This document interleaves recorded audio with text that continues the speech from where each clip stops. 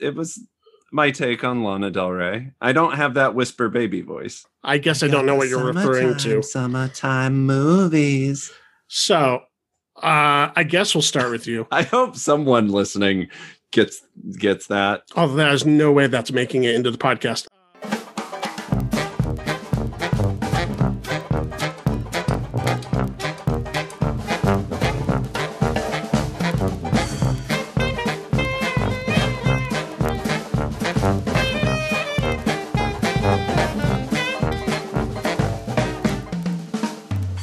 Welcome to another episode of the MacGuffin Podcast, the movie review podcast that dreams are made of.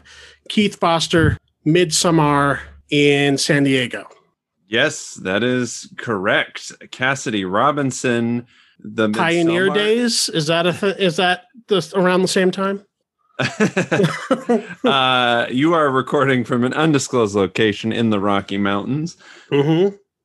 And today we're going to be talking about Pixar's Luca. Keith will be doing a solo review of the new Fast and the Furious movie F9 or F9. And at the end of the podcast, we will be going over The Princess Bride, classic film, 1987. I've never seen it. It was on my list of shame. Now I've seen it. And we'll talk about what a 35-year-old has to say about The Princess Bride, having seen it. I'm excited. I actually rewatched it today, so I could go into this with fresh eyes. So I don't know. I'm excited to see what you think about it. Yeah, I watched it, and I also watched some YouTube reactors watch it. Okay, I feel like that's cheating a little bit. Not really. I just wanted to see it through somebody else's eyes, so to be able to kind of gauge the full, as close as possible. That's kind of cheating. Have your own fucking opinions, Cass. I mean, I do, and I did. We'll get to it, but first, I wanted to talk about, before we get into everything, it's that time of the year again, or it's like the Brood X that comes about every 10 years, sure. 7 years or so. Okay, the Cicadas. That was a big story that kind of went away, but. Every about 2 years or 2.5 years, Quentin Tarantino does the press circuit and then gets in a bunch of trouble for things he says. Gotcha. Yeah. Are you referring specifically to the Bruce Lee controversy? The reignited Bruce Lee controversies, so among others. For those of you that don't know what we're talking about, was it? Would have been 2019. Once Upon a Time in Hollywood came out, and there is a sequence where his character Cliff Booth sort of goes toe to toe with a fictionalized version of Bruce Lee. Right. At the time, he got a lot of criticism for his portrayal of Bruce Lee, specifically from Bruce Lee's daughter. Now Quentin Tarantino is putting out a novelized version of Once Upon a Time in Hollywood, which that in and of itself is interesting and could be its own story. But with the novelization of Once Upon a Time in Hollywood, of course, there's sort of more descriptors that go into it. Certain things are different from the movie. Certain things are the same. Certain passages are extended or longer. Yeah, but and I've heard by a lot of reviews that it's a very different experience than watching the movie. So I am vaguely curious about it, although it's been a while since I've read a wordy novel like that. Right. I think Jennifer Jason Leigh does the audiobook. Oh, interesting. I might check that out. Yeah, but so Quentin Tarantino, like you said, is doing press junkets to promote the Once Upon a Time in Hollywood book. He was recently on the Joe Rogan podcast. That's actually I think this is interesting. It's usually when he does the press tours, he does all the nightly shows, right? And he might do a traditional junket. Well, he will definitely do traditional junkets where you just get 5 minutes and what's your favorite color, and then you have to move along. But now, that in and of itself is a dying it's a nightmare. breed. Nobody likes doing them. Neither the critics nor the reporters or the people in the movies. Nobody likes press junkets. And nobody really reads They're them awful. that much. At best, you might get a couple usable clips for EPK later on. What I thought was interesting is this particular tour, he's mostly doing podcasts, and it could be because of the COVID thing. It could be for a lot of things. I mean, I don't know if they're even doing junkets like they used to at this point in time. And the podcast thing is, for me, far more interesting because you get more time. The long form interviews it's kind of taken over. Like, potentially, I think you're going to get a lot more viewers and listeners because podcasts like the Joe Rogan podcast or like WTF with Mark Maron, which he did both, and the Dax Shepard podcast, I've listened to all of them, range anywhere from, a couple million listeners. So, so when he was on the Joe Rogan podcast, Joe Rogan being a fighter, really wanted to get into the Bruce Lee stuff. And so he starts talking about that. And I haven't actually listened to the podcast yet. I've heard, like a couple. You've seen the clips, or you've seen which are of course out of context and everything. And, right. But you've seen the controversial bits. I am curious what you thought about kind of what he said. Well, here's the thing. I've been a fan of Tarantino's for a long time. I wouldn't say that I'm necessarily a fanboy because I'll say there are movies of his that I like more than others and whatever. And there's certain things about even the movies of his that I love that I'll criticize. But I think, and we talked about this when the movie came out, that as time goes by more and more and more, there's a certain demographic of the internet that is really tired of him and really is kind of looking to take him down. Yes. On whatever they can. And there's some amount of stuff there you can get into if that's your mission in life.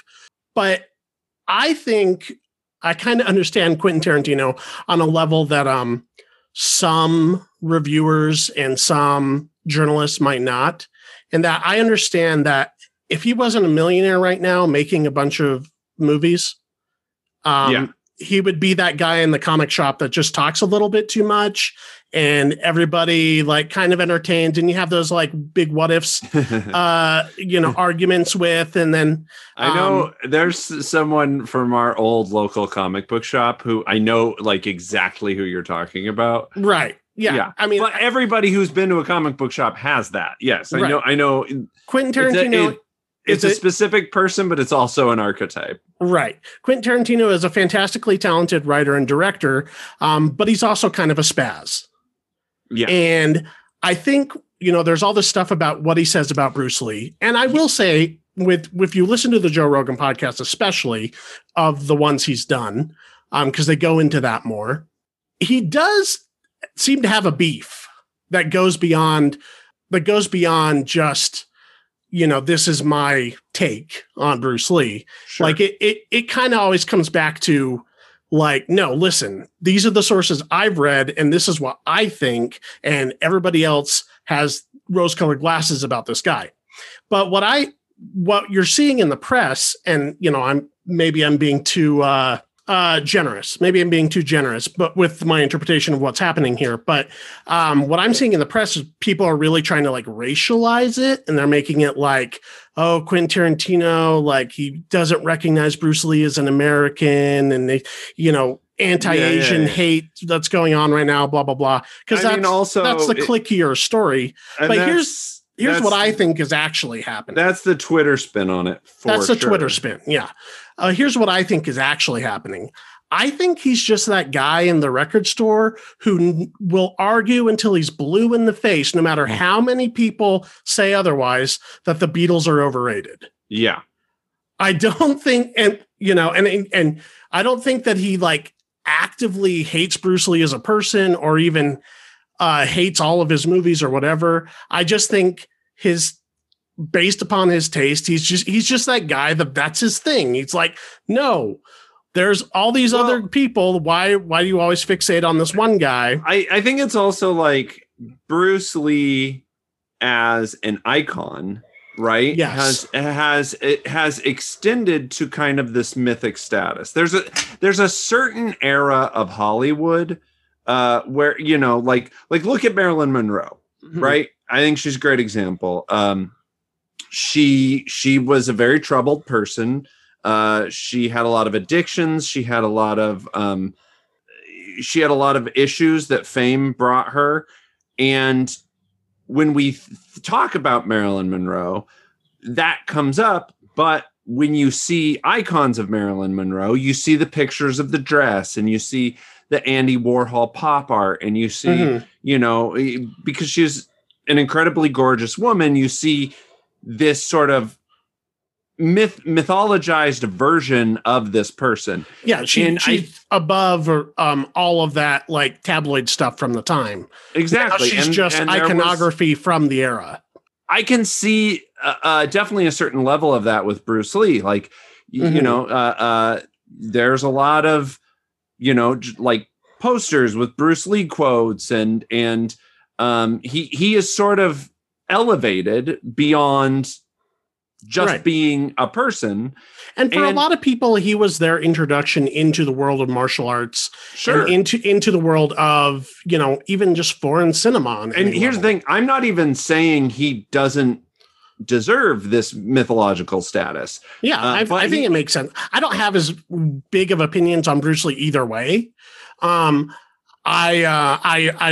understand why he's an icon, and I understand, especially in the world of sports and in the world of fighting and fight choreography and all of that stuff. Absolutely. I definitely get it.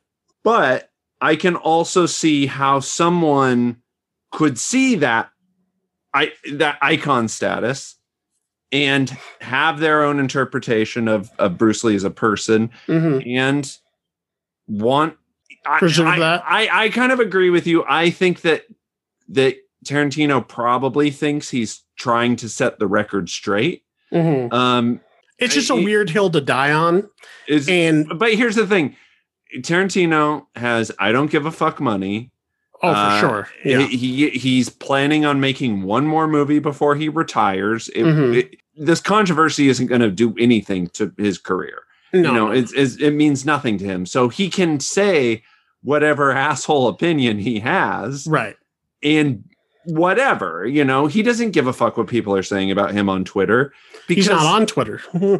Look, here's the deal is when you work at a magazine or you work at a trade or something like that, and you're covering entertainment news 24/7, you're going to pick up any kind of crazy headline you can get. So, and then once one person does it, then it gets picked up by all the others, and it just amplifies. And once that spin is on it that people are responding to, then you know what's getting the clicks, then you know what's getting the response. So, and to some extent, you know, his extracurricular controversies outside of just the content of his movies have always been part of his news cycle. It's always been part of his, you know, his release cycle, whether it was the use of the N-word in Jackie Brown, or whether it was, you know, the violence of Kill Bill, or whatever, you know, it or his support of BLM around the time that Hateful Eight came out. There was he always has a thing that kind of follows him when he releases one of these movies. So I don't think it's that important. I do recommend that people listen to the podcast because I think it's interesting stuff. And they talk about a lot more than just that. I just wanted to say, I think he's just kind of a spaz. Yeah. And he just says things that he has strong opinions about that are maybe contrarian takes.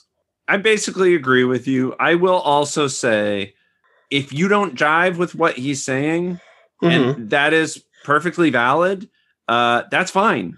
You know, like, don't see his movies. You don't have to be a fan of Tarantino. I guess I'm just saying people need to fucking get offline a little bit. And, you know, like, I don't know. Hashtag touch grass. Yeah. Yeah. Okay, speaking of touching grass, we had a game, we had a thing that I prepared. I wanted to give some recommendations of our favorite summer movies. I mentioned at the beginning of the podcast that we're in the middle of summer. And we did put a moratorium on Jaws because it's the I'm ultimate sure summer it comes movie. up. It's the ultimate summer movie. We've talked about it plenty. It's sort of a no-duh. It's a summer movie. These are summer dollars. Right. The first summer blockbuster, some people have said. So obviously Jaws, but we're gonna try and give 6 other recommendations, 3 apiece. What is your first recommendation for summer movies? And just for clarification, this means a movie that takes place during the summer or a movie that you most like to watch during the summer. It elicits those summertime vibes. Well, I'm gonna list a more recent one that you teased at the beginning of the podcast. Midsommar, I think, is an incredible summer movie. It is a horror movie that takes place in the middle of summer, but it is like most of the horrific stuff is like out in the bright daylight.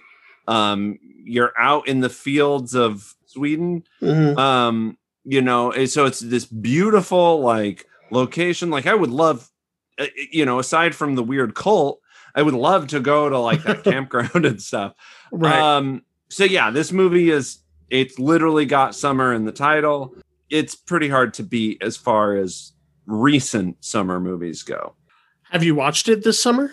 I haven't this summer. It's actually been a couple years since I've seen it. I wanted to make it like a yearly thing, but I haven't been able to so far. Okay. Yeah, I mean, I agree with you. I think that for all the obvious reasons that works as a summer film. For some reason, maybe it's because there's so much of the traditions of Midsummer that we've sort of adopted into our Easter celebrations in America. That to me, it feels more like a spring movie, even though the title. You're just crazy.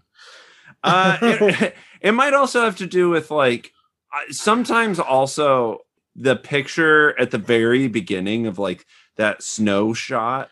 Right. Yeah. That big contrast in the opening. Yeah. So I can see how maybe that's why it feels a little springy to you, because it's like you've got this extreme like weather coldness at the very beginning, and then it transitions to summer, which that transition from cold to warm is maybe that's doing it a little bit too.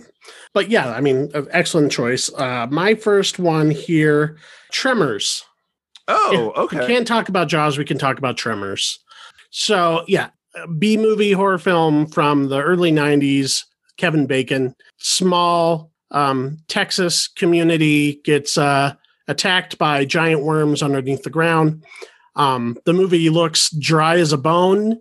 Reportedly, it was actually kind of cold during the time that they filmed it, but you wouldn't know by watching it because it looks like sweltering heat. Yeah. Like you could, fry an egg on those giant rocks they're standing on. No, that's a good one. Yeah. I mean, everything's dusty and kind of westerny. And yeah, I just think it's an obvious kind of, and the movie structurally is taking a lot from Jaws. So it kind of like feeds into that sort of archetype as well. Yeah. I kind of forgot that movie existed for a minute. No, that's a good choice. All right, which one? I can't say the same about like the 800 sequels they've made since.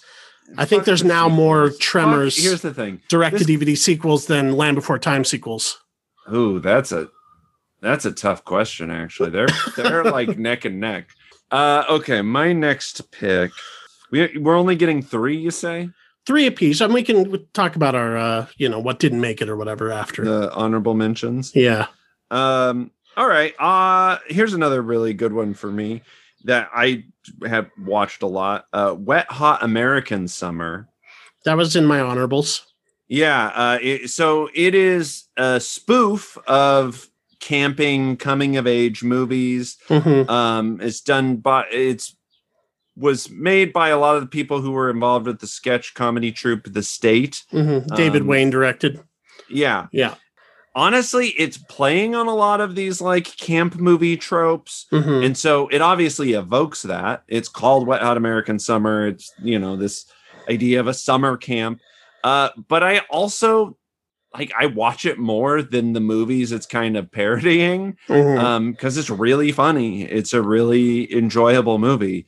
Right. It's so a lot like, breezier than those because it's all just absurdism the whole time. yeah. And it so it's like referencing there was this big like sort of camp genre summer movie in like 70s and 80s with stuff like Meatballs and like Caddyshack and stuff like that. And it's kind of, I mean, it's using all of those types of movies as sort of fodder. Right. But I generally prefer it because I have more, I don't know, my humor sensibility aligns with that more. Yeah, it's kind of like those movies filtered through like the Airplane Top Secret mode. Yeah, it's a little less punchliney than those. Like Airplane, I think, like jokes per minute might still have the record for like most jokes in a movie or something. Right. This is a little more like it's less like set up punchline jokes and more like we're just going to try to recreate this thing, but in a humorous way. Right. More for like the alt comedy set, I guess. Yeah. That's, I guess, a good simplification of it. But it's really funny. I have seen it a bunch. I've watched like the Netflix sequels. They're okay. But the first one is, in my opinion, still the best. That's where it's at. Yeah. And that movie was like a who's who of comedy at the time. Oh my and God. Stars that who were yet to be born. I mean, like, a young Bradley Cooper, Paul Rudd when he was, in between things, kind of. Amy Poehler Molly before Shannon. She was on SNL. Yeah. Yeah, it is. Huge Niles cast. from Frasier is in it. Like, and there's a bunch of people that pop up later. Like Joe Latrilio ended up being a big part of the TV show Brooklyn Nine-Nine. Right. Well, he was from the state, wasn't he? Yeah. So, I mean, almost all of those guys are in it. Ken Marino. Yeah. Chris Maloney. Yeah. Yeah. It's a good one. It is. It's really, really funny. All right. Where do I want to go next? Okay, this one's a little less off the beaten path, or a little more off the beaten path. Oh, Brother, Where Art Thou? Oh, okay. Yeah. You just picked hot movies. Well, the weather. These are movies I wouldn't watch in the winter. I mean, I guess I could, but I wouldn't get as much out of them. I think of it as a summer film. It's also kind of a road movie per se. I mean, there's no like, they're like hopping trains and stuff like that. But you see multiple settings in the American South. This kind of takes place like during the Dust Bowl era. So the Coen Brothers film, sort of a musical to a certain extent, and a really good one at that. Of like I would say this is more of a musical than Streets of Fire. Yeah, kind of music is used in a similar way.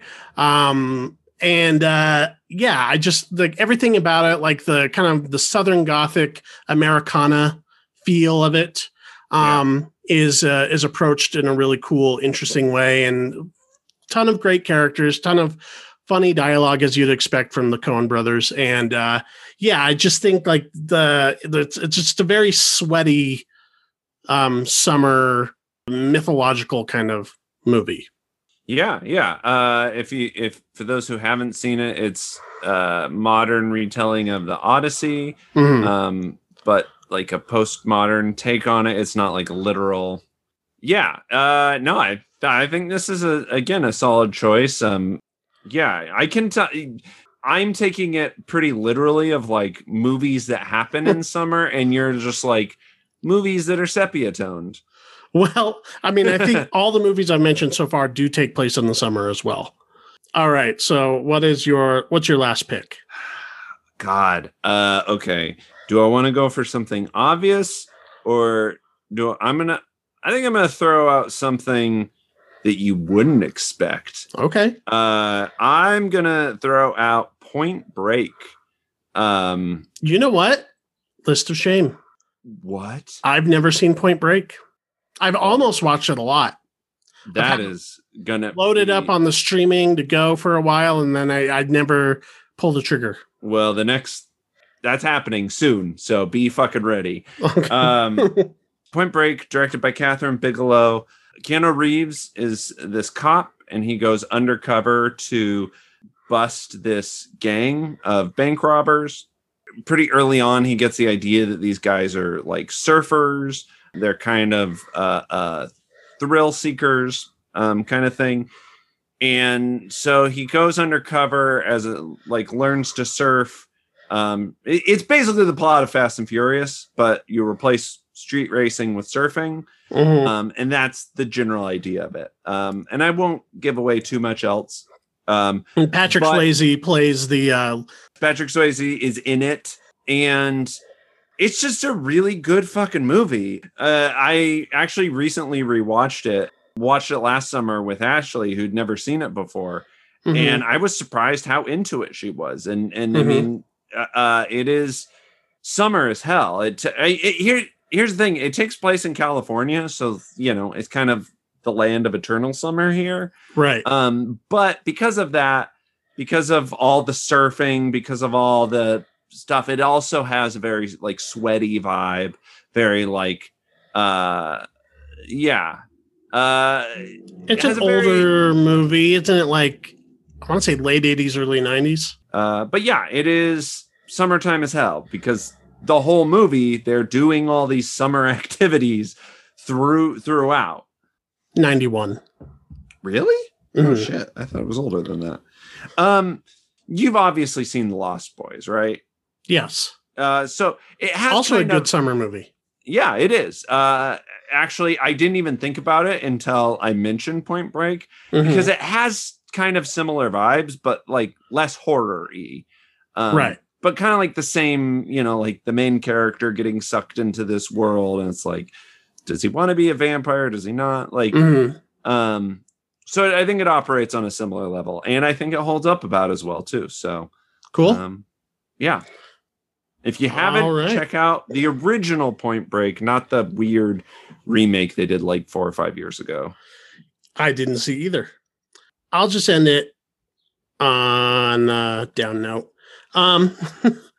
Texas Chainsaw Massacre. Yeah, I knew you were going to say this. I almost said it just to take it away from you. Right. And it's almost as obvious as Jaws, but I think there are some horror movies you can watch multiple times a year, or multiple points of the year rather. And sure, you can watch Texas Chainsaw Massacre around Halloween. It'll work.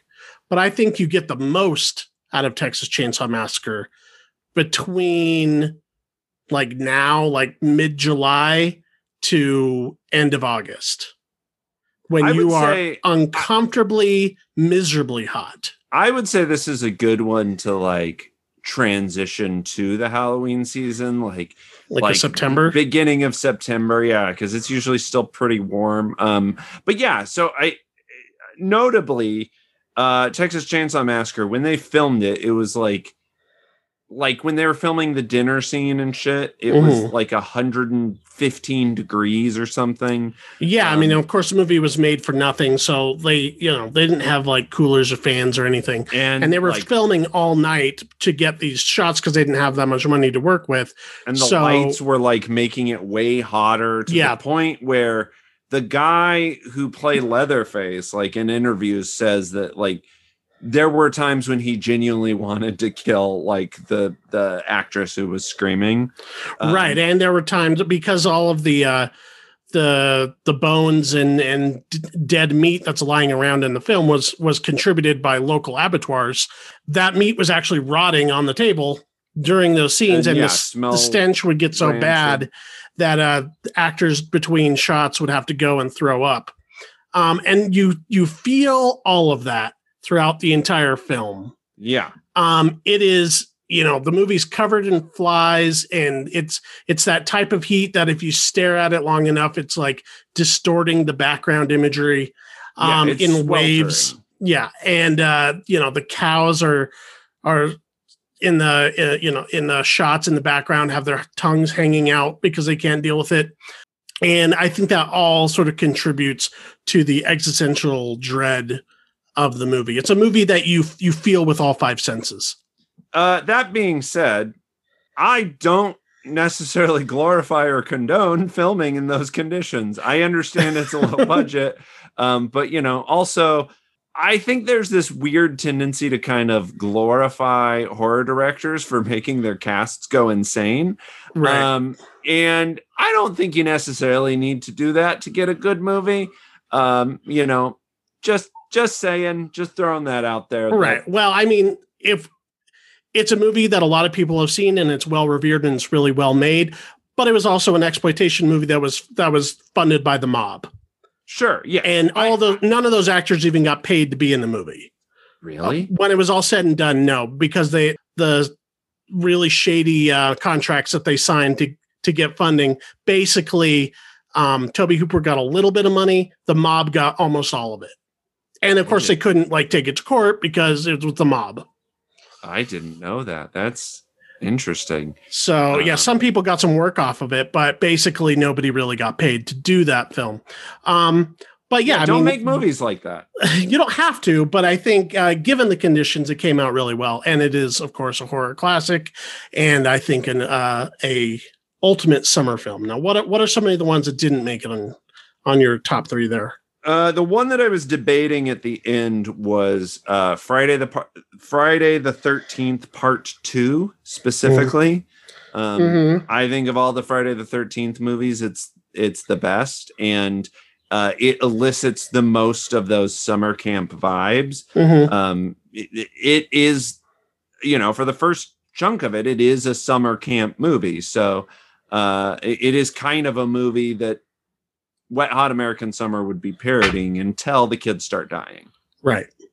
Jurassic Park is another Steven Spielberg one that I think I get very summery vibes. It all takes place in Hawaii and just feels very summery. That along with Independence Day, obviously, July 4th, fireworks, aliens, welcome to Earth. And I did want to give a shout out to one that I saw. I think we watched it this year, or maybe it was last year during quarantine. I think it was a Hulu original, Palm Springs. That's the one with Andy Samberg and Kristen Milotti.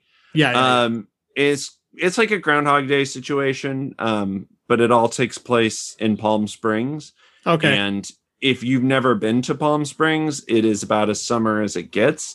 Right. Also sweltering hot desert, but there's a pool everywhere you go. Right. And they're stuck in a time loop, so it just sort of feels like this eternal summer kind of thing. Okay. That was one that I was like, ooh, that deserves a shout out because I think, a pretty recent one. It was really funny too. I enjoyed it. Okay. Yeah, you mentioned some of the ones that I had on mine as well. I'll just add Sandlot. Very, very easily could have made the list, as well as Stand By Me. There's a lot of kids on bikes stuff that takes place during summer. Yeah. Because the kids, they got to be on the bikes. Sure. It has to be good weather to do that. A Goofy movie could have made the list. Oh, that's a fun one. Mm-hmm. I thought about Tiny Toons, how I spent my summer vacation. I don't think that constitutes a movie, actually. Yeah, I was like, was that a real movie? I think that's like a 45-minute special or something. Episode. Yeah. Dazed and Confused. It was technically the first day of summer, the last day of school. Sort of in the same ballpark. Adventureland is a movie that I really like. And Do the Right Thing. But like Jaws, Do the Right Thing is on a lot of lists. I almost mentioned Friday and Die Hard with a Vengeance as well. Oh, okay. Yeah. Because Die Hard with a Vengeance, to me, stands out specifically because the first Die Hard is very much a Christmas movie. Yeah. And this one very specifically takes place it's one of those hottest days of the year, so everybody's going crazy movies. Right. Yeah. All right. Let's go ahead and get into the reviews, and I'll have you start us off with. Also, let us know your favorite summer movies if we didn't mention them, audience. Engage with us at twitter.com and/or email. Yes, at MacGuffin Pod if you want to tell us your favorite summer movies. Keith, tell us a little bit about F9. F9, the Fast Saga, as it is referred to on IMDb. So this is the latest installment in the Fast and Furious franchise. In this one, Dom and Letty are kind of like retired. They're kind of like living off on a farm by themselves until the crew rolls up, the old crew, with a mysterious mission. Kurt Russell character, Mr. Nobody, sent this like transmission about this. They were transporting this MacGuffin box, and it got intercepted. So they get attacked by all these guys. It seems like this was some kind of setup, some kind of a trap. And these guys are being led by what turns out to be Dom's younger brother, who is played by John Cena. Which is hilarious because John Cena's taller than Vin Diesel, and it's pretty obvious in a bunch of shots. Anyway, so this whole adventure kind of ties around this past event where Dom's dad dies on this racetrack. And Dom has always blamed his younger brother. And there's like a lot of flashbacks to sort of like the street racing days, sort of building this establishing this relationship of a secret brother that hasn't been mentioned for 9 movies. And so he's got this world-ending device. Through all of this, they find out that John Cena's character, Jacob Toretto, is being bankrolled by this German guy, and they've also captured Charlize Theron from the previous movie, Cypher. Right. Yeah. So they find out there's like 2 MacGuffin boxes and a code they have to get. There's this, there's the adventure. Yeah. But all of it sort of focuses on this, what happens when Dom has to fight family because family is the strongest thing to him. Right.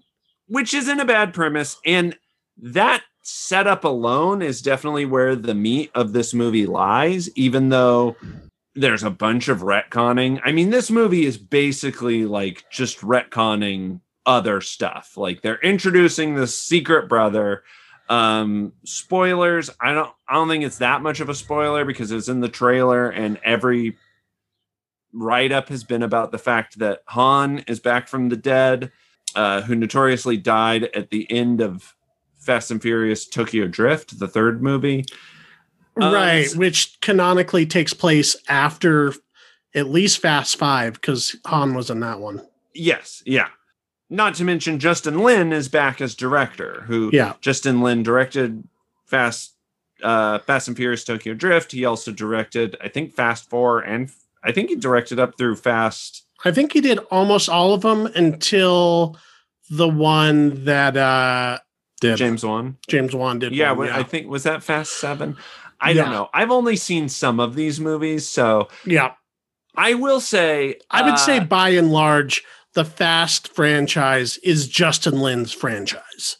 Yes, I think his style, even when other directors have picked it up since, has been the groundwork that everyone's working from. Yeah, because everybody says like it sort of started as a franchise with Tokyo Drift, because I think people kind of not write off, but I think that's sort of what established it as more of like an action movie franchise than just sort of about, well, maybe that was Fast 4. I don't know. There's 9 of these fucking movies. I would say that the franchise got its second win with Fast 5. I think Fast and Furious 3 or Tokyo Drift, whatever. Yeah, that was kind of a cult following. That one was more of a cult following. Didn't do very well because it didn't have any of the stars from the first 2. And then Fast 4 was sort of a low point. I think that one sort of came and went. even though I think Lynn did both of those. But Fast Five is, I think, that's when they were like, basically, these are Mission Impossible movies now. Yes, yeah. I did appreciate that this one, because of the flashbacks, it definitely feels like it is trying to kind of go back to its roots a little bit, but also marry that with the espionage spy nonsense. Yeah.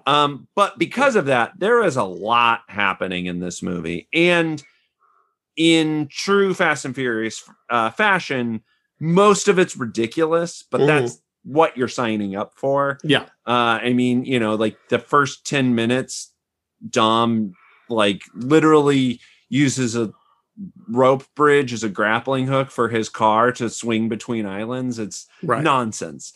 And the first 20 minutes are almost pure exposition, but as someone who's dipped in and out of the franchise, that was very helpful for me to know what was going on. I was like, oh, okay.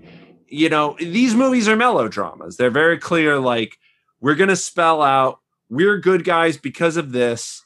We used to be bad guys, but we're good guys now. Your brother's a bad guy. We got to stop the bad guys. Like, they're very just base. You're signing up for the extreme, the ridiculousness, the stunts, the craziness. This one, notoriously, they do go to space, some of the crew. And this isn't my favorite Fast movie that I've seen. I appreciated the way that they use flashbacks to kind of tell this story of the brother. I think all the stuff between John Cena and Vin Diesel basically works because it's a wrestling plot. It very much feels like that. I think where this movie doesn't work as much is where I think it could have toned down on some of the spy stuff, to be honest. I think this could have been a little bit more of a reset, a little bit more of a back to the roots. That's what worked the most for me. The smaller scale? Yeah, because the stuff... Like, not just drag racing, but maybe at least, like, bank robbing or something like that. Yeah, I mean, there was some drag racing and racing scenes in this. And that felt like the most sort of emotionally driven, pun not intended. I felt like the stuff that was being ridiculous was like, okay, well, we have to top the last one, which that sort of been the motif going forward. Yeah. But this movie is, largely absent a lot of the other stars. Like The Rock isn't in it. Oh, really? Jason Statham isn't, he passes this one, which that would have been a little weird because it is the one where Han comes back and he supposedly killed Han. Hashtag justice for Han. And they had their own spinoff, Hobbs and Shaw. But because these movies have become so sort of critical mass, now that we're sort of back to the core of like Vin Diesel and Ludacris and Tyrese, it sort of feels like a spinoff on its own at this point. Right. Without the whole crew there. So I felt like, yeah, this one could have it could have benefited from taking a step back. It's a little overly long for my taste. I was starting to get a little like bored by the end. I was like, okay, like they are dragging this out. Yeah. So I think, this might be another Fast 4 situation. I think this one ultimately will be kind of unremarkable as far as the Fast saga goes. Yeah. I wish they had kind of reset a little bit more with the craziness. Okay. As an addition to the cast, because these movies are basically like seasons of Dragon Ball Z, where whoever the villain was becomes a new hero in the next one. Oh, yes. And I guess slight spoilers if you are interested. I think this has the quickest heel to face turn in all of the movies. Right. Yeah. They couldn't even wait a movie to do it. Yeah. So obviously whenever they bring on a big action star, they're basically signaling to the audience, he's part of the family now. So how do we like John Cena? Does he fit in with the rest of the crew? Oh, I mean, yes, of course he does. He's John Cena being John Cena, like a charming muscle dude. Yeah. And yeah, I think he plays opposite of, like I said, the brother stuff surprisingly works the best to me because they just put the most sort of emotional core behind that. Yeah. And it's very fun seeing Vin and John play off of each other. I think he's more than a suitable sort of replacement for The Rock. So is The Rock not doing these movies at all anymore, or is he just not on this one? I don't know. I mean, he's a very busy man, and there was notoriously sort of a butting of the heads between Rock and Vin Diesel, and that kind of resulted in Hobbs and Shaw. Oh, okay. Yeah, so there was like a pretty big ego trip with the last, I think, couple Fast movies. I hope they kind of squash their beef because, you know, I think for Fast 10, we got to have the whole crew. Yeah, I mean, come on. We got to have the whole crew. We got to have Hobbs. We got to have Shaw. We got to have, I mean, obviously we can't bring Paul Walker back. Rest in peace. CGI face. No, we can deep fake him right into the movie. Here's the thing. There's even kind of they could bring him back as a Force ghost at the end. They try to give him a little bit of a presence. Like at the very, very end, you see his car drive up. I don't know. I think it's just like, let that go. I don't know. I feel like we don't need to go there. I feel like they gave him a good send off. Let that be. But I missed the rest of the crew. I felt this movie felt a little empty. And I hope for the next one, if we're gonna be bigger, we gotta have everybody. We gotta have Fast in game. All right. What do you give it? These movies are silly nonsense. Like it's wrestling, soap opera, melodrama. So, you know, grading on a curve, I'd give it a B- for Fast movies. Almost a C+. So that's kind of where I've been with them since about Fast 6 on. With, you know, some of them are more entertaining than others. I like certain characters, like the Charlize Theron character and stuff. Yeah, she's a really good villain. But honestly, they kind of run together in my head. I can't exactly remember what happens in each of them. I remember the last one I saw was the one with the submarine, and this one I felt like they didn't quite top that. Right. Yeah, because that one there was like this fucking chase scene that felt like Mad Max on ice.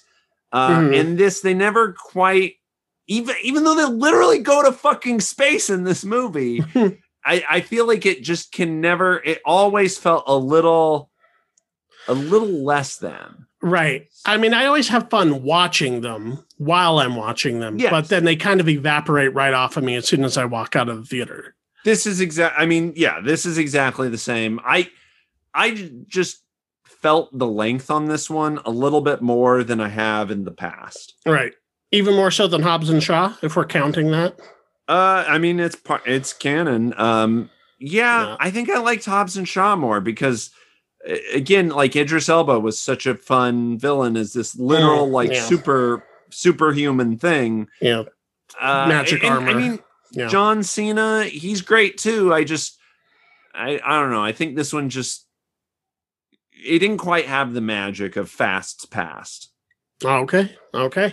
Let's go ahead and talk about Luca then, which is the new film by Disney Pixar. This is a movie. It takes place in Italy, into the islands sort of nearby. And there is a young boy, young fish monster boy named Luca, who lives in the sea, and he is, sort of nervous and anxious about the surface because basically they live near a lot of like fishermen and stuff like that, and people who are, who've caught glimpses of the sea monsters that live under the sea, and there's, tales about them and everything. And so some people want to hunt them. And he has parents that are sort of helicoptery and telling him not to go too far out and not to leave without, letting them know where he's going. And eventually he runs into another fish boy named Alberto, voiced by Jack Dylan Grazer. People might remember from the It movie. That's who that was. Luca is voiced by Jacob Tremblay. And Alberto is a lot more sort of carefree and lives on his own, does his own thing. And he kind of takes Luca out on these excursions into the surface and teaches him how to walk, teaches him how to ride a bike. And then, they become obsessed with this idea of like getting a Vespa scooter, which seems to represent like freedom to them. Mm-hmm. And they find out that the village nearby is having this annual triathlon race, bike race, and the winner gets some amount of money, and they hope to use this money to buy a cheap Vespa. While they're there, they run into Julia, voiced by Emma Berman, who is sort of a tomboyish gal with a dad who he's a chef, and he makes a lot of seafood. He's also like the best fisherman in the village. Right. Yeah. So he would be, the type of person that Luca and Alberto would be the most afraid of. But they need Julia's help to kind of show them around and get them prepared for this race. Did you mention that when they're out of water, they look like humans, and then if they touch any water, like that part of them looks like a fish boy? Right. That is important. So yeah, whenever they emerge from the ocean, they take upon a human form. But if they get wet at all, like the part of them that gets wet reveals their scales, it reveals their colors. So like if they get splashed by a fountain, their face will turn fish boy while the rest of their body will be, like a human. There's a dryness factor that seems to matter sometimes in this movie. And so there's this preening, egotistical biker there named Ercole Visconti, who is their main competition, and they're preparing to beat him in this bike race and hopefully see more of the world together. At this point, Luca has completely abandoned his ocean home because his parents find out that he was running away every once in a while and threatened to send him to live in the bottom of the ocean with his angler monster fish. His uncle. Yeah, voiced by Sacha Baron Cohen. So now the parents are kind of looking for him above ground while they're preparing for this race. So, Luca, what did we think? So, before I get into the content of the story itself, I have to say, so was this Disney or was this Pixar? This is a Pixar. Okay. Well, Disney owns Pixar. It's both. Yeah, but there's still a difference. They make the distinction, like Encanto is going to be, a Walt Disney animated feature. This is Pixar. But to start off, I just have to say that their animation skills have become like otherworldly. It is like they have reached Super Saiyan God levels of CGI animation. This is, I mean, like it looks like claymation almost. Like it's definitely very stylized, the look of it. Yeah. But like the water animation, just like, I don't know, it's insane to me what they have been able to achieve artistically through their animation at this point. Mm-hmm. Like every movie is the prettiest movie they ever made.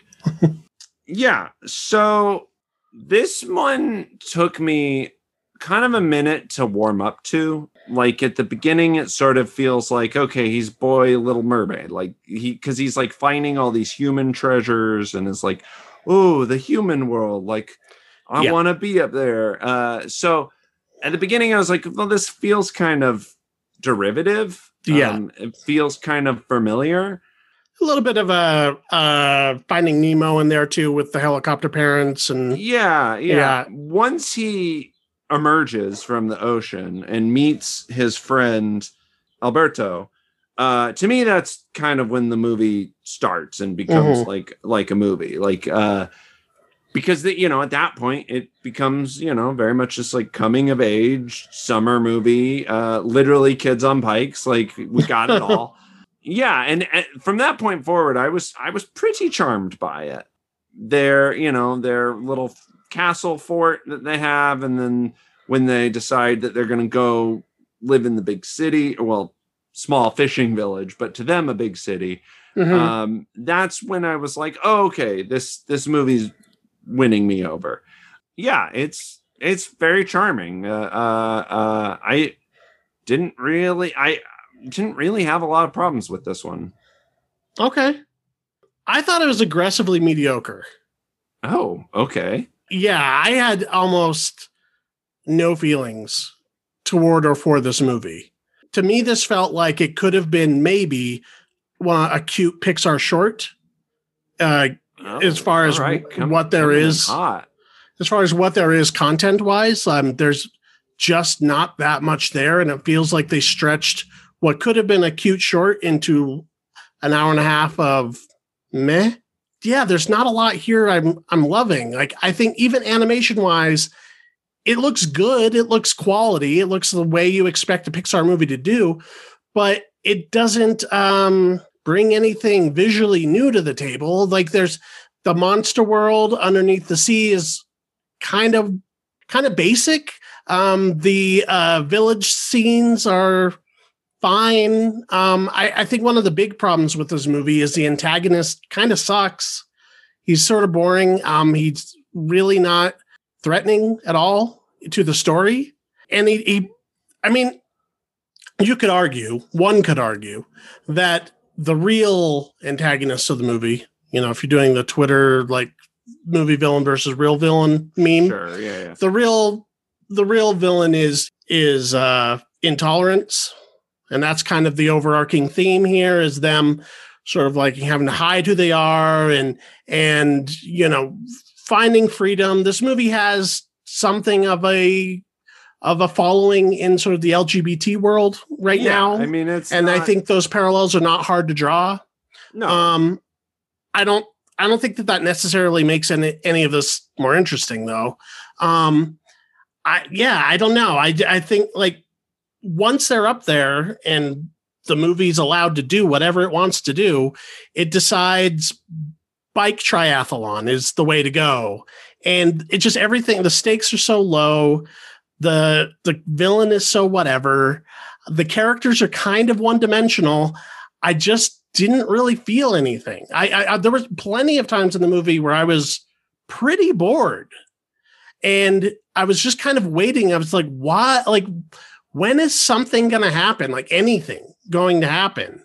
And I'm into movies that, aren't necessarily plot driven. Like, that's like the Italian cinema tradition of nothing happening. And if it was better at doing that, I would be fine. But, this is like the opposite of the problem we had with Soul. Soul was a movie that was all shoots and ladders, plot mechanics, and it got so buried in that stuff that the characters took a backseat to the plot. In this situation, it should be all character oriented, but there's just not that much there to go on. I think Luca is not a very complex character, and Alberto's maybe the more interesting of the two, but he's really just there to be a foil. I don't know. By the time it was over, I was like, well, that was a series of images shown in sequential order to create the illusion of movement. Wow. Okay, you are a stingy Grinch asshole. I can understand some of your criticism as far as it's pleasant. Story. It's fine, but I completely disagree with you with the animation. I think this is literally like new heights for them. Tell me what should I be looking for besides? First of all, textures. I constantly forgot it was CGI. I thought it was stop motion. I probably would have liked it more if it was. If Aardman had done this instead of Pixar, it might have had a little bit more character in it. Oh my God. Okay. now you're literally saying, okay, whatever. I will fight you to the bone on this. The water texture, like when they're above the water, is incredible. It is so good. And that is a hard thing to achieve with CGI. Sure. I will give you the villain is a little weak. But that didn't bother me. I don't know. I wasn't like I didn't need there to be a villain, like this really bad villain. Like, I thought the story of these two little gay merboids was enough. Like, I was very compelled by that. I thought it was very charming. I thought Luca as a character, I mean, yeah, he's not incredibly deep, but they would do this motorcycle. They would do this thing where, you know, like they would animate their imagination sequences, and that was a lot of fun. Like they're flying on Vespas and you know, dreaming about the stars being fish, and like it's just so romantic and charming, and like I don't know, that's kind of enough for me. I just wish they had more to do. I wish that the characters had been challenged a little bit at some point. He had to learn how to ride a bike. He's never had feet before, Cassidy. Fuck you. Right, but even the sequence like that where he learns how to walk in less than a minute. I mean, it's literally just like a scene of Alberto being like, and 1 foot over the other, then you're good. Okay, do you really want to dedicate 15 minutes to him being in a fucking water wheelbarrow? Not necessarily, but I think we could have dedicated more time to him acclimating to Earth life, and you know, just do any of the stuff that they're doing, but just go in a little bit deeper on any of it. It's, to me, the movie is so surface level. Like everything just kind of skims the surfaces of the potential of whatever kind of story they're trying to tell. Get into more about this town. Get into more about Julia's father. Get into anything. Like I feel like there's no moment in the movie where we really get emotionally into any situation other than Luca's want for freedom or for self-expression and, you know, kind of running away from his home. But even all that stuff is so like rote Disney. Well, it becomes about the relationship between Luca and Alberto. Like that's the key thing. Yeah. There's like an underdog story here. And they even go so far as to just say it out loud. But I just like, again, do that story, but let's, you know, I just feel like the writing in this movie it almost feels to me like this is geared to a younger audience than even your average Pixar joint. Like to me, this feels almost like a kindergarten movie in its simplicity. Now for that, it would be better than most, but in, you know, the grand scheme of things in the Pixar canon, it's just kind of middling. I mean, yeah, there's so much Pixar that it's, and they're so different that it's kind of, and maybe it's unfair. I enjoyed this more than Finding Nemo, and Finding Nemo is like a lot of people's favorite. Fuck Finding Nemo. That movie sucks. Finding Nemo does not suck. I will say, I think you could compare the two actually pretty easily. And I think that you can see why Finding Nemo at the time, you know, was sort of groundbreaking. And I think there's more emotional stakes. And even the way that they split the A and B plot between Nemo and Marlins, and they have the separate adventures throughout the film. This movie kind of does that, but doesn't really commit to it. I will give you one story note that I did expect to get a little bit more on, and I did want more on, was specifically Alberto's backstory with his father. I do feel like they set up something there that never paid off in any way whatsoever. So right. I'll give you that. There was also, I think, something kind of weird going on with the grandma. I wanted to see, like, we knew she had this thing where she would sneak up to the surface world. Because she would say it, she would help him get out of trouble and stuff. Right. But other than that, I thought this movie was perfectly charming, and I mean, I thought it was a sweet little story. I don't know. I didn't need plot from it. I was fine with them just sort of riding bikes and eating pasta and being little boys.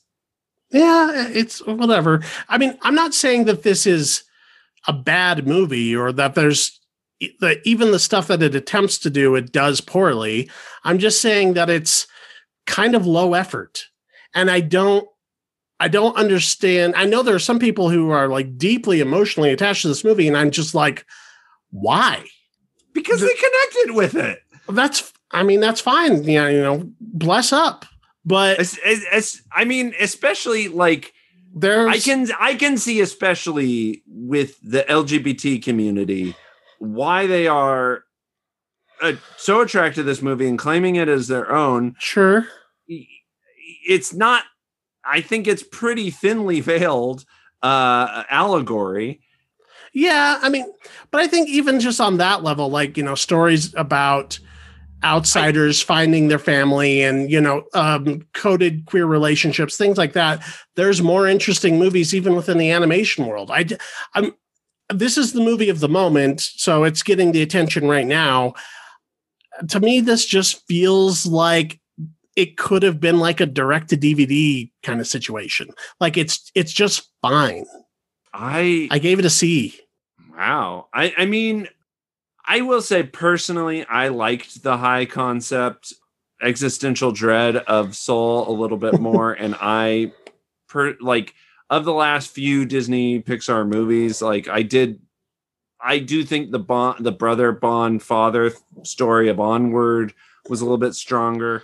I guess and a lot of people are not crazy about Onward. Like there's the narrative around Luca right now, besides the people who are shipping the characters and are in love with it, the other narrative is like, what's the big deal about this movie? More people kind of where I'm at with it. And they're just, the overarching thing is like, is Pixar going downhill?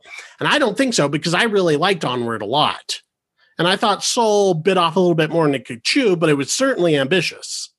Yeah, I haven't got that feeling. I think,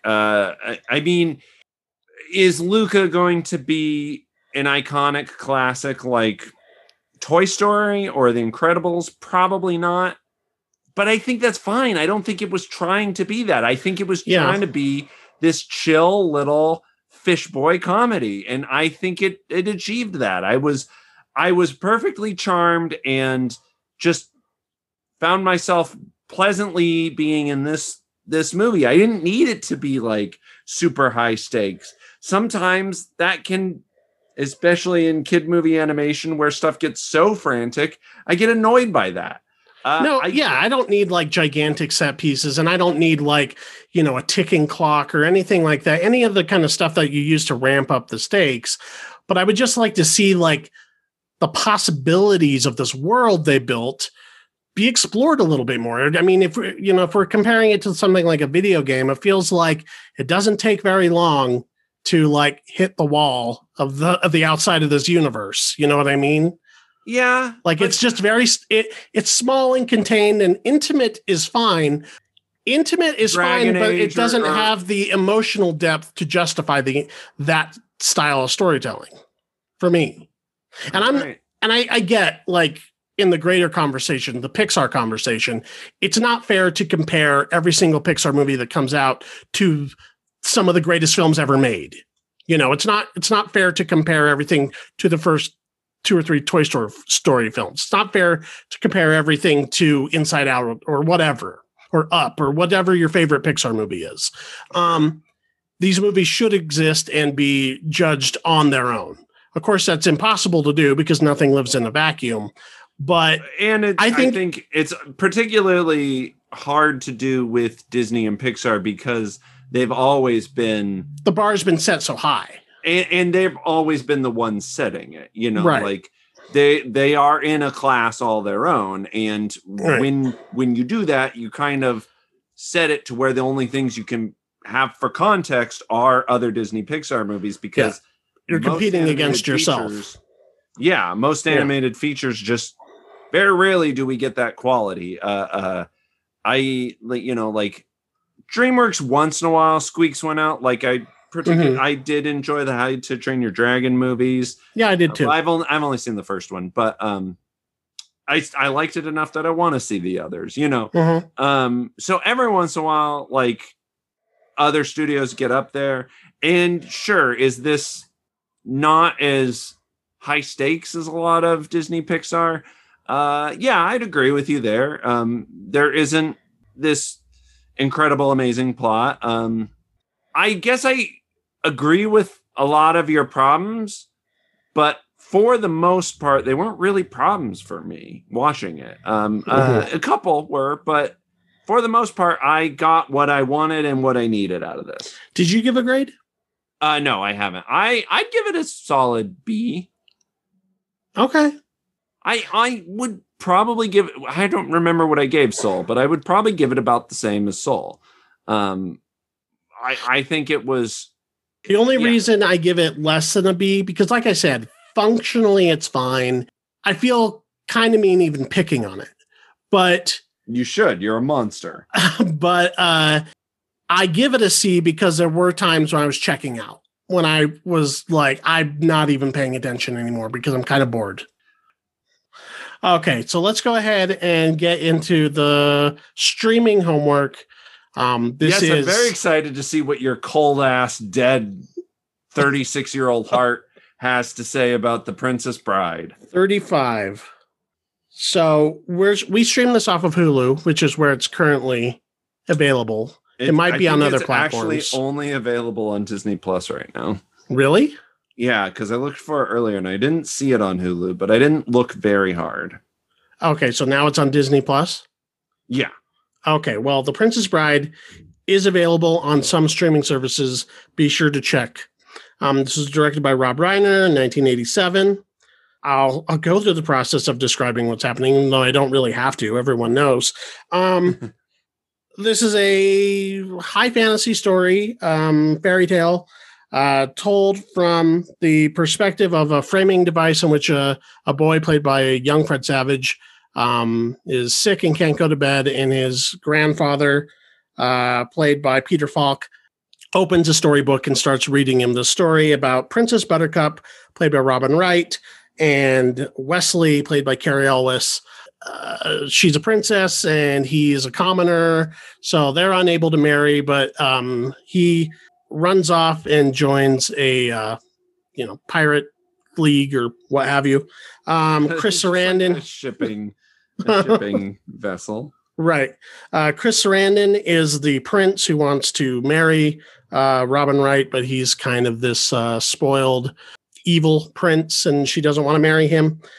Chris Sarandon is actually trying to get this plot going to where she is kidnapped so he can rescue her, or he hires people to kidnap her so he can rescue her. Well, okay, you are fucking this up, man. Am I fucking up The Princess Bride? Did you even watch the movie? You always take like 12 minutes to do the setups. Yeah, I know. She's kidnapped by these three guys. Vizzini, played by Wallace Shawn, Fezzik, played by Andre the Giant, and Inigo Montoya, played by Mandy Patinkin. Yeah. And their plot is they're kidnapping her. They're going to kill her and make it look like this other kingdom killed her. Because really what Chris Sarandon's Prince Humperdinck wants is a war with this other kingdom. Yes. He doesn't give a shit. He doesn't actually even want to. He doesn't care about Princess Buttercup. Yeah. So then Wesley kind of gets back into the picture to rescue her, and it becomes sort of a rescue plot. Yeah, I mean, this is a movie, like you said, that's been quoted multiple times through film history and is kind of like one of the leading meme generators online. And in some regards, I think it's a movie that even if you haven't seen it, you've kind of seen it. Yeah. Like at this point, feel that with I kind of felt that with Casablanca before I'd seen it, because it was just like I'd heard so many quotes that it was just, it was almost like a putting the puzzle of quotes together thing. Right. Like, oh, that's why that there. Yeah. So I also kind of felt this a little bit, not that I'm comparing The Princess Bride to Citizen Kane, but I've seen so many parodies and homages to Citizen Kane. Mm-hmm. And same with The Shining. Before I ever saw The Shining, I'd seen so many like other versions of The Shining or people like referencing The Shining that like it felt like I had kind of seen it already. Right. So what I think is kind of interesting about this movie and what it brought to the world of fantasy filmmaking is this unique sense of humor that is, it's not, I mean, it's a comedy. Yeah. But it doesn't feel as entrenched in it's not, everything's not just set up for a gag. There are gags, there are a lot of big gags in the movie, but it feels like it wants to also be a true sort of fantasy family movie as it is sending it up in a sort of Mel Brooksian sort of way, but never tipping full off into satire. Yeah, it never goes that far. This isn't Robin Hood Men in Tights we're talking about, but it is fantasy comedy. Like I wouldn't be weird with this being in the comedy section. I think that's kind of where it belongs more than anything. But I think that it's interesting. It's so genuine in its attempt to translate the story because it's based on a real book. It is so committed to the fantasy elements that isn't what they're getting the jokes off of. The humor isn't ever coming from selling out the fantasy. It's never coming from selling out the reality of the world they're living in. It just comes from situational stuff. It comes from just the way the characters interact with each other. Yes. I mean, I do think there's sight gags in the movie, and it does. There is some ironic detachment from the genre, but not so much that, like, by the end of the movie, you are genuinely interested in Mandy Patinkin's revenge story. You really want to see that pay off. It's not just a joke by the end of the movie. You want that to pay off, and they do like a full on swashbuckling sword fight at the end of the movie that is interested in doing one of those kind of scenes. It's not just, isn't it funny that we're doing a swashbuckling sword fight? Yes. But obviously, like characters like Wallace Shawn and I would say there's a character played by Billy Crystal who's definitely kind of playing it more in that Mel Brooksian sort of way. Yeah, he's a lot broader than right, and it's a smaller scene, and he has less to do with it, so he probably wants to get in there and make a splash, and he does, and it fits in. Like, I think that's if there's any accomplishment in the film, it's what it does tonally that's interesting. Because I think I can't really think of anything before it. I can think of several things after it, but I can't really think of much before it that does this. Like I said, Mel Brooks kind of, but he's usually much more committed to the satire. Yeah, whereas this film is sort of different. Yeah, I think it genuinely wants to be, it has some genuine swash and buckle. You could even say maybe like something like the early Terry Gilliam stuff. I mean, and there's some like Monty Python-ish stuff in this movie. There's some. You're comparing this a lot to very much like parody and satire, and right. Well, think about Terry Gilliam as he's coming away from Python into stuff like Time Bandits. Okay, yes. And I think that's where you can see, like, he was doing the comedy with Python because that's Python and that was the brand. But when he went off on his own, it was kind of a smooth transition because he was also really interested in the visuals. I get what you're saying now. Okay, yeah, that's a better comparison than I was thinking you were making. Now, I don't think that this movie is as stylistically wild as something like any of those films. No, visually it's pretty simple. It's pretty. I mean, it feels. It's just going right for those archetypes. Yeah, in general, I think the movie is very interesting because it's been a little while since I've watched it. I didn't realize how much visually it is going for. Not high fantasy, but fairy tales specifically. Right. Yeah. You very much get that with like these sort of painted back screens. These like the set where they stage the swashbuckle, the first fight with Inigo Montoya, Right. is so sort of old Hollywood. But I love it. Like it's like a Errol Flynn kind of thing. Yeah. Yeah. I mean, there is a love of cinema in the movie, and that comes through, even though it's kind of poking fun a little bit at the genre. It's not. It is trying to kind of have these little movie moments because, and we mentioned this last week when we said that we were going to be doing this movie. I said this is during that time in Rob Reiner's career where he just couldn't make a bad movie. Like between Spinal Tap to A Few Good Men, there's like no duds. I was going to say, actually, when you brought up Terry Gilliam and when I said you were commenting more on how the humor feels more like spoof and parody, I actually was going to bring up Christopher Guest, who plays a character in this where it feels like, and he plays it straight too. Yeah. My God. So watching this as an adult, I did not. I think he was the funniest character to me this time. My God, he only has a couple lines in this movie, but every one of them is killer. And I don't think I appreciated his character as much as a child because, like it was just a villain or whatever. And there's so many great characters like Inigo Montoya, Fezzik is such a Andre the Giant, even though with his voice, sometimes it's hard to understand what he's saying. He has a lot of really funny lines. So it was just one of those things that I noticed more this viewing than I had on previous viewings.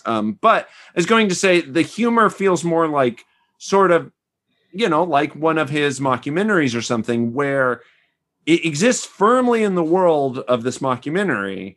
But that's where the humor comes from. It's like, what if this was a funny documentary? Right. Versus a Mel Brooks, which is more, we're going to take a literal story and have, as many jokes and gags as we can about that.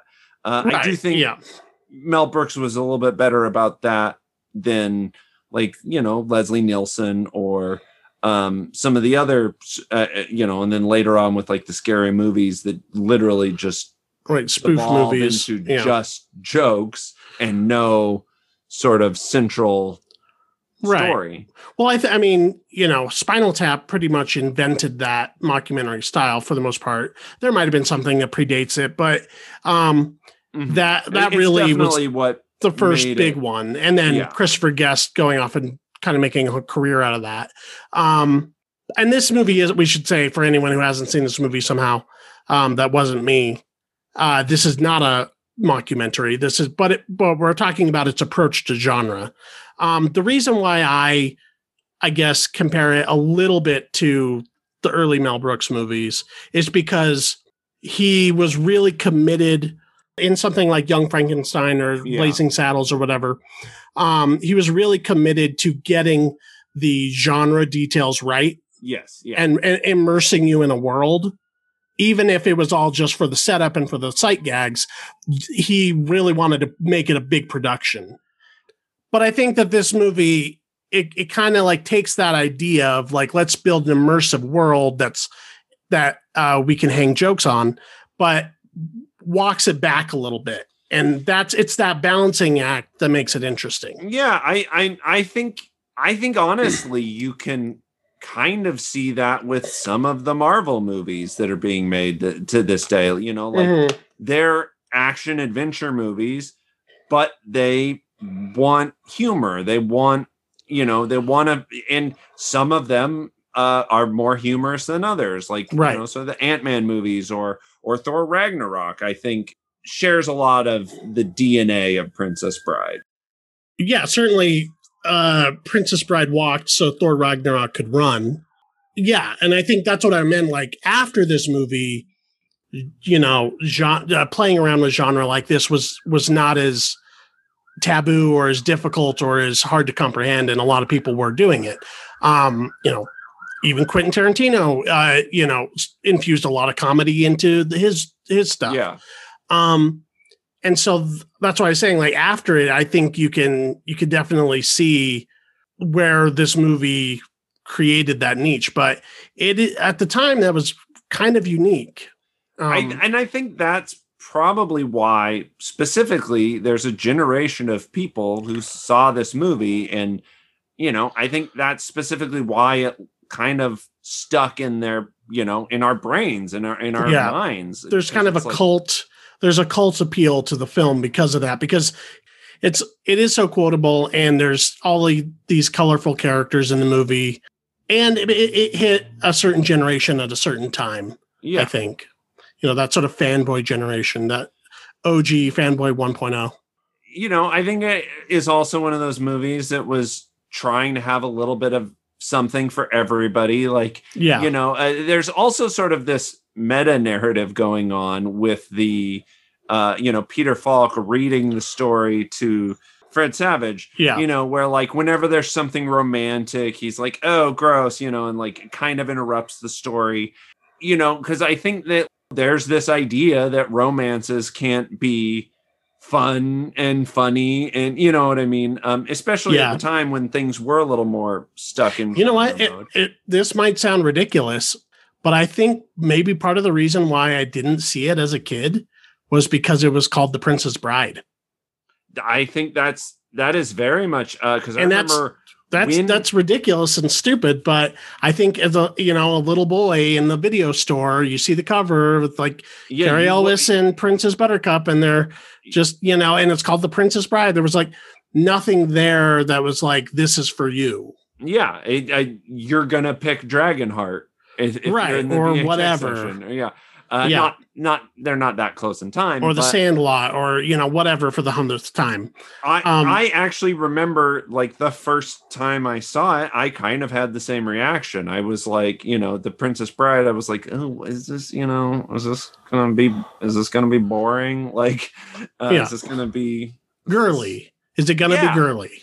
Yeah, I mean, at the time, when I was a young boy, like, that was a concern. Right. And we should say, first of all, I missed out on years and years and years, especially childhood, having seen this movie because of maybe something like that. Now, I'm not saying that was a conscious thing that was happening in my head, like, fuck girl movies, I don't watch that bullshit. No, I wasn't like that, but at the time, media was a lot more gendered too. Yeah. Like there was and I think that's, The Boys was all about like race cars and extreme and slime, and the girls was like pink and ponies and rainbows and butterflies. Now that we're talking it out, like, I think, that's another way this movie was kind of progressive, because it's called The Princess Bride. Well, they make the joke at the beginning with Fred Savage. He's like, I don't want you to read this to me. Yeah. Exactly. I mean, that's the whole joke of the movie, really. Like, is Peter Falk's trying to win over Fred Savage, who thinks he's too cool for school, playing his sport video games. Which, man, those look dated. And then by the end, he's like, "Could you come back and read this to me tomorrow?" Like, right, exactly. So that's, I mean, and even by the end, Peter Falk is going to cut off before the kiss. This amazing kiss, the kiss that blew away all the kisses in history. Mm-hmm. And, Fred Savage at the end realizes, well, he does want that. That's part of the story. Yeah. So, I mean, that's a big part of what the movie is and what it's saying. I mean, it directly addresses that. So that's interesting in and of itself. But yeah, I mean, I don't have to tell you that this is a great movie. You already know that. Everybody knows that. Here's the thing. I will say that I didn't have like this instant, like, revelatory, oh my God, this is the thing that everybody's been talking. Yeah. Like, it didn't like I didn't immediately go from zero to super fan. Like I don't have the history with this movie that everybody else does. So and I don't think it's that kind of movie. I totally get why this was just a movie that was on TV all the time, and you would maybe catch it from the beginning, or maybe catch it toward the middle or end. You just watched it, and these quotes get stuck in your head. You see the actors that you like in other movies, and I get why this thing became what it became. I specifically would always catch this movie at the time. It seemed like whenever I would come across it on TV, it was always when Wesley is climbing the rope and he's like, like pursuing them. Cause I remember as a kid, like the eels were like a little scary.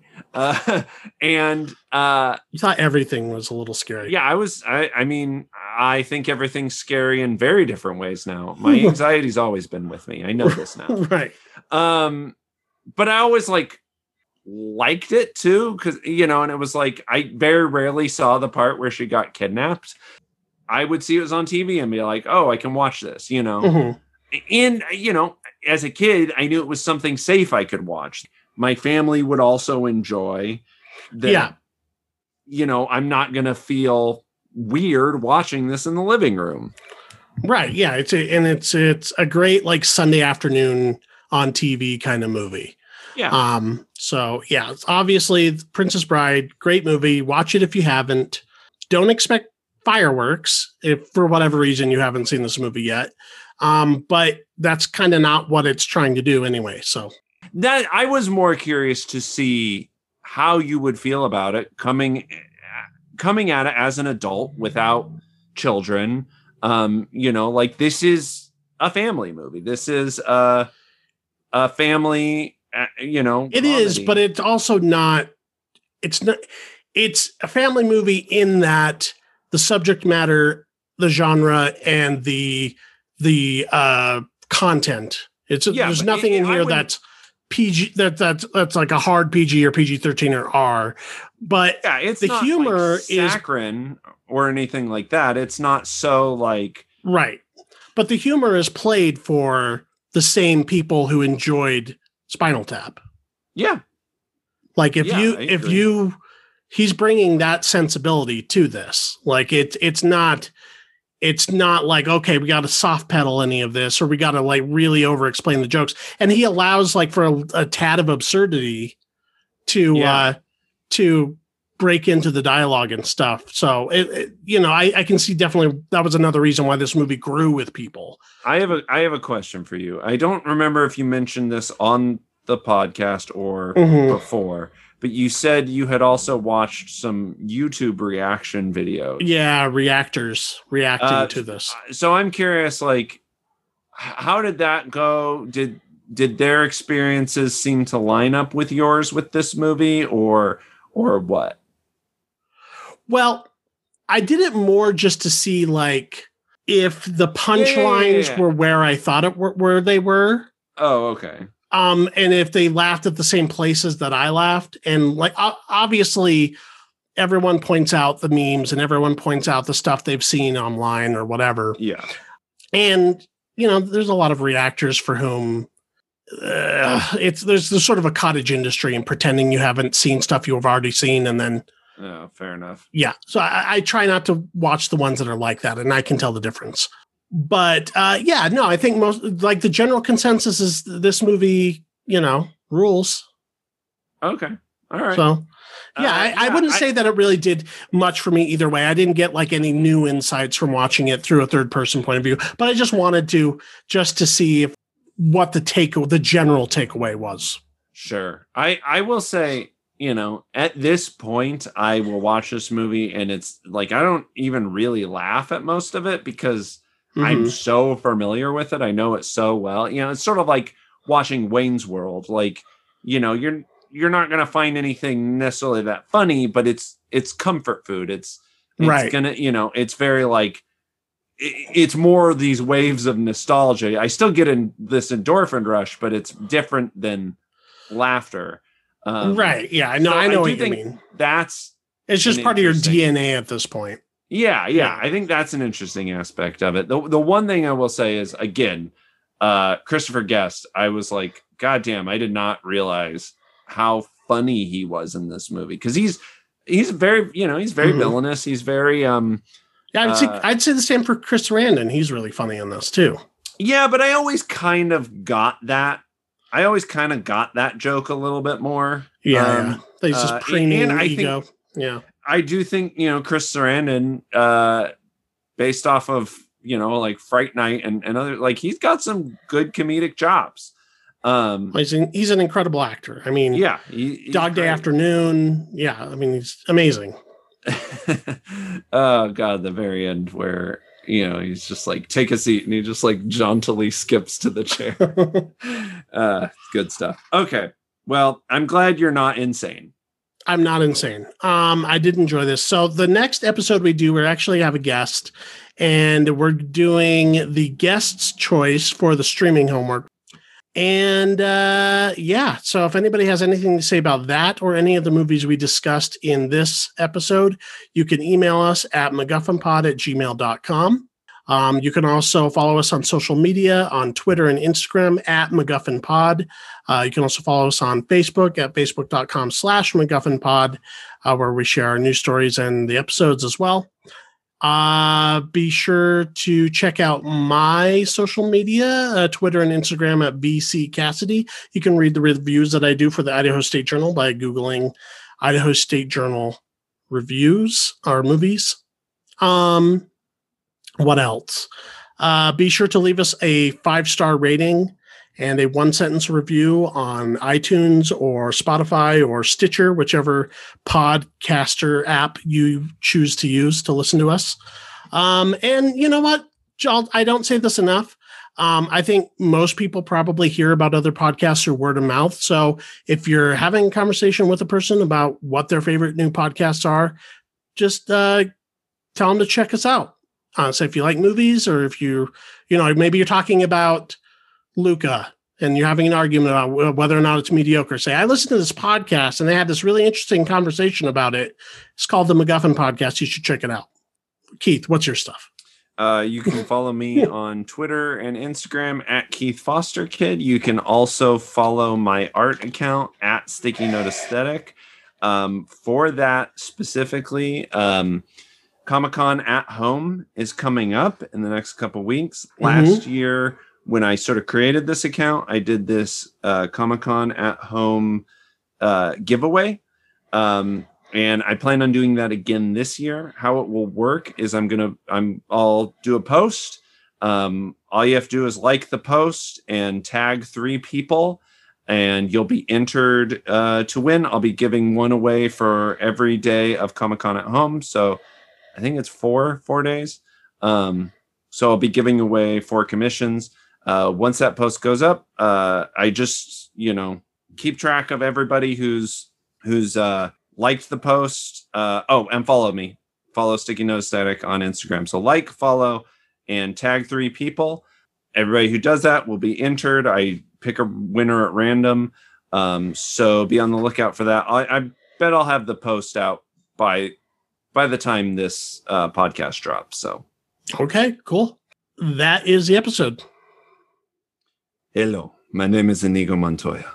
You killed my father. Prepare to die. Bye.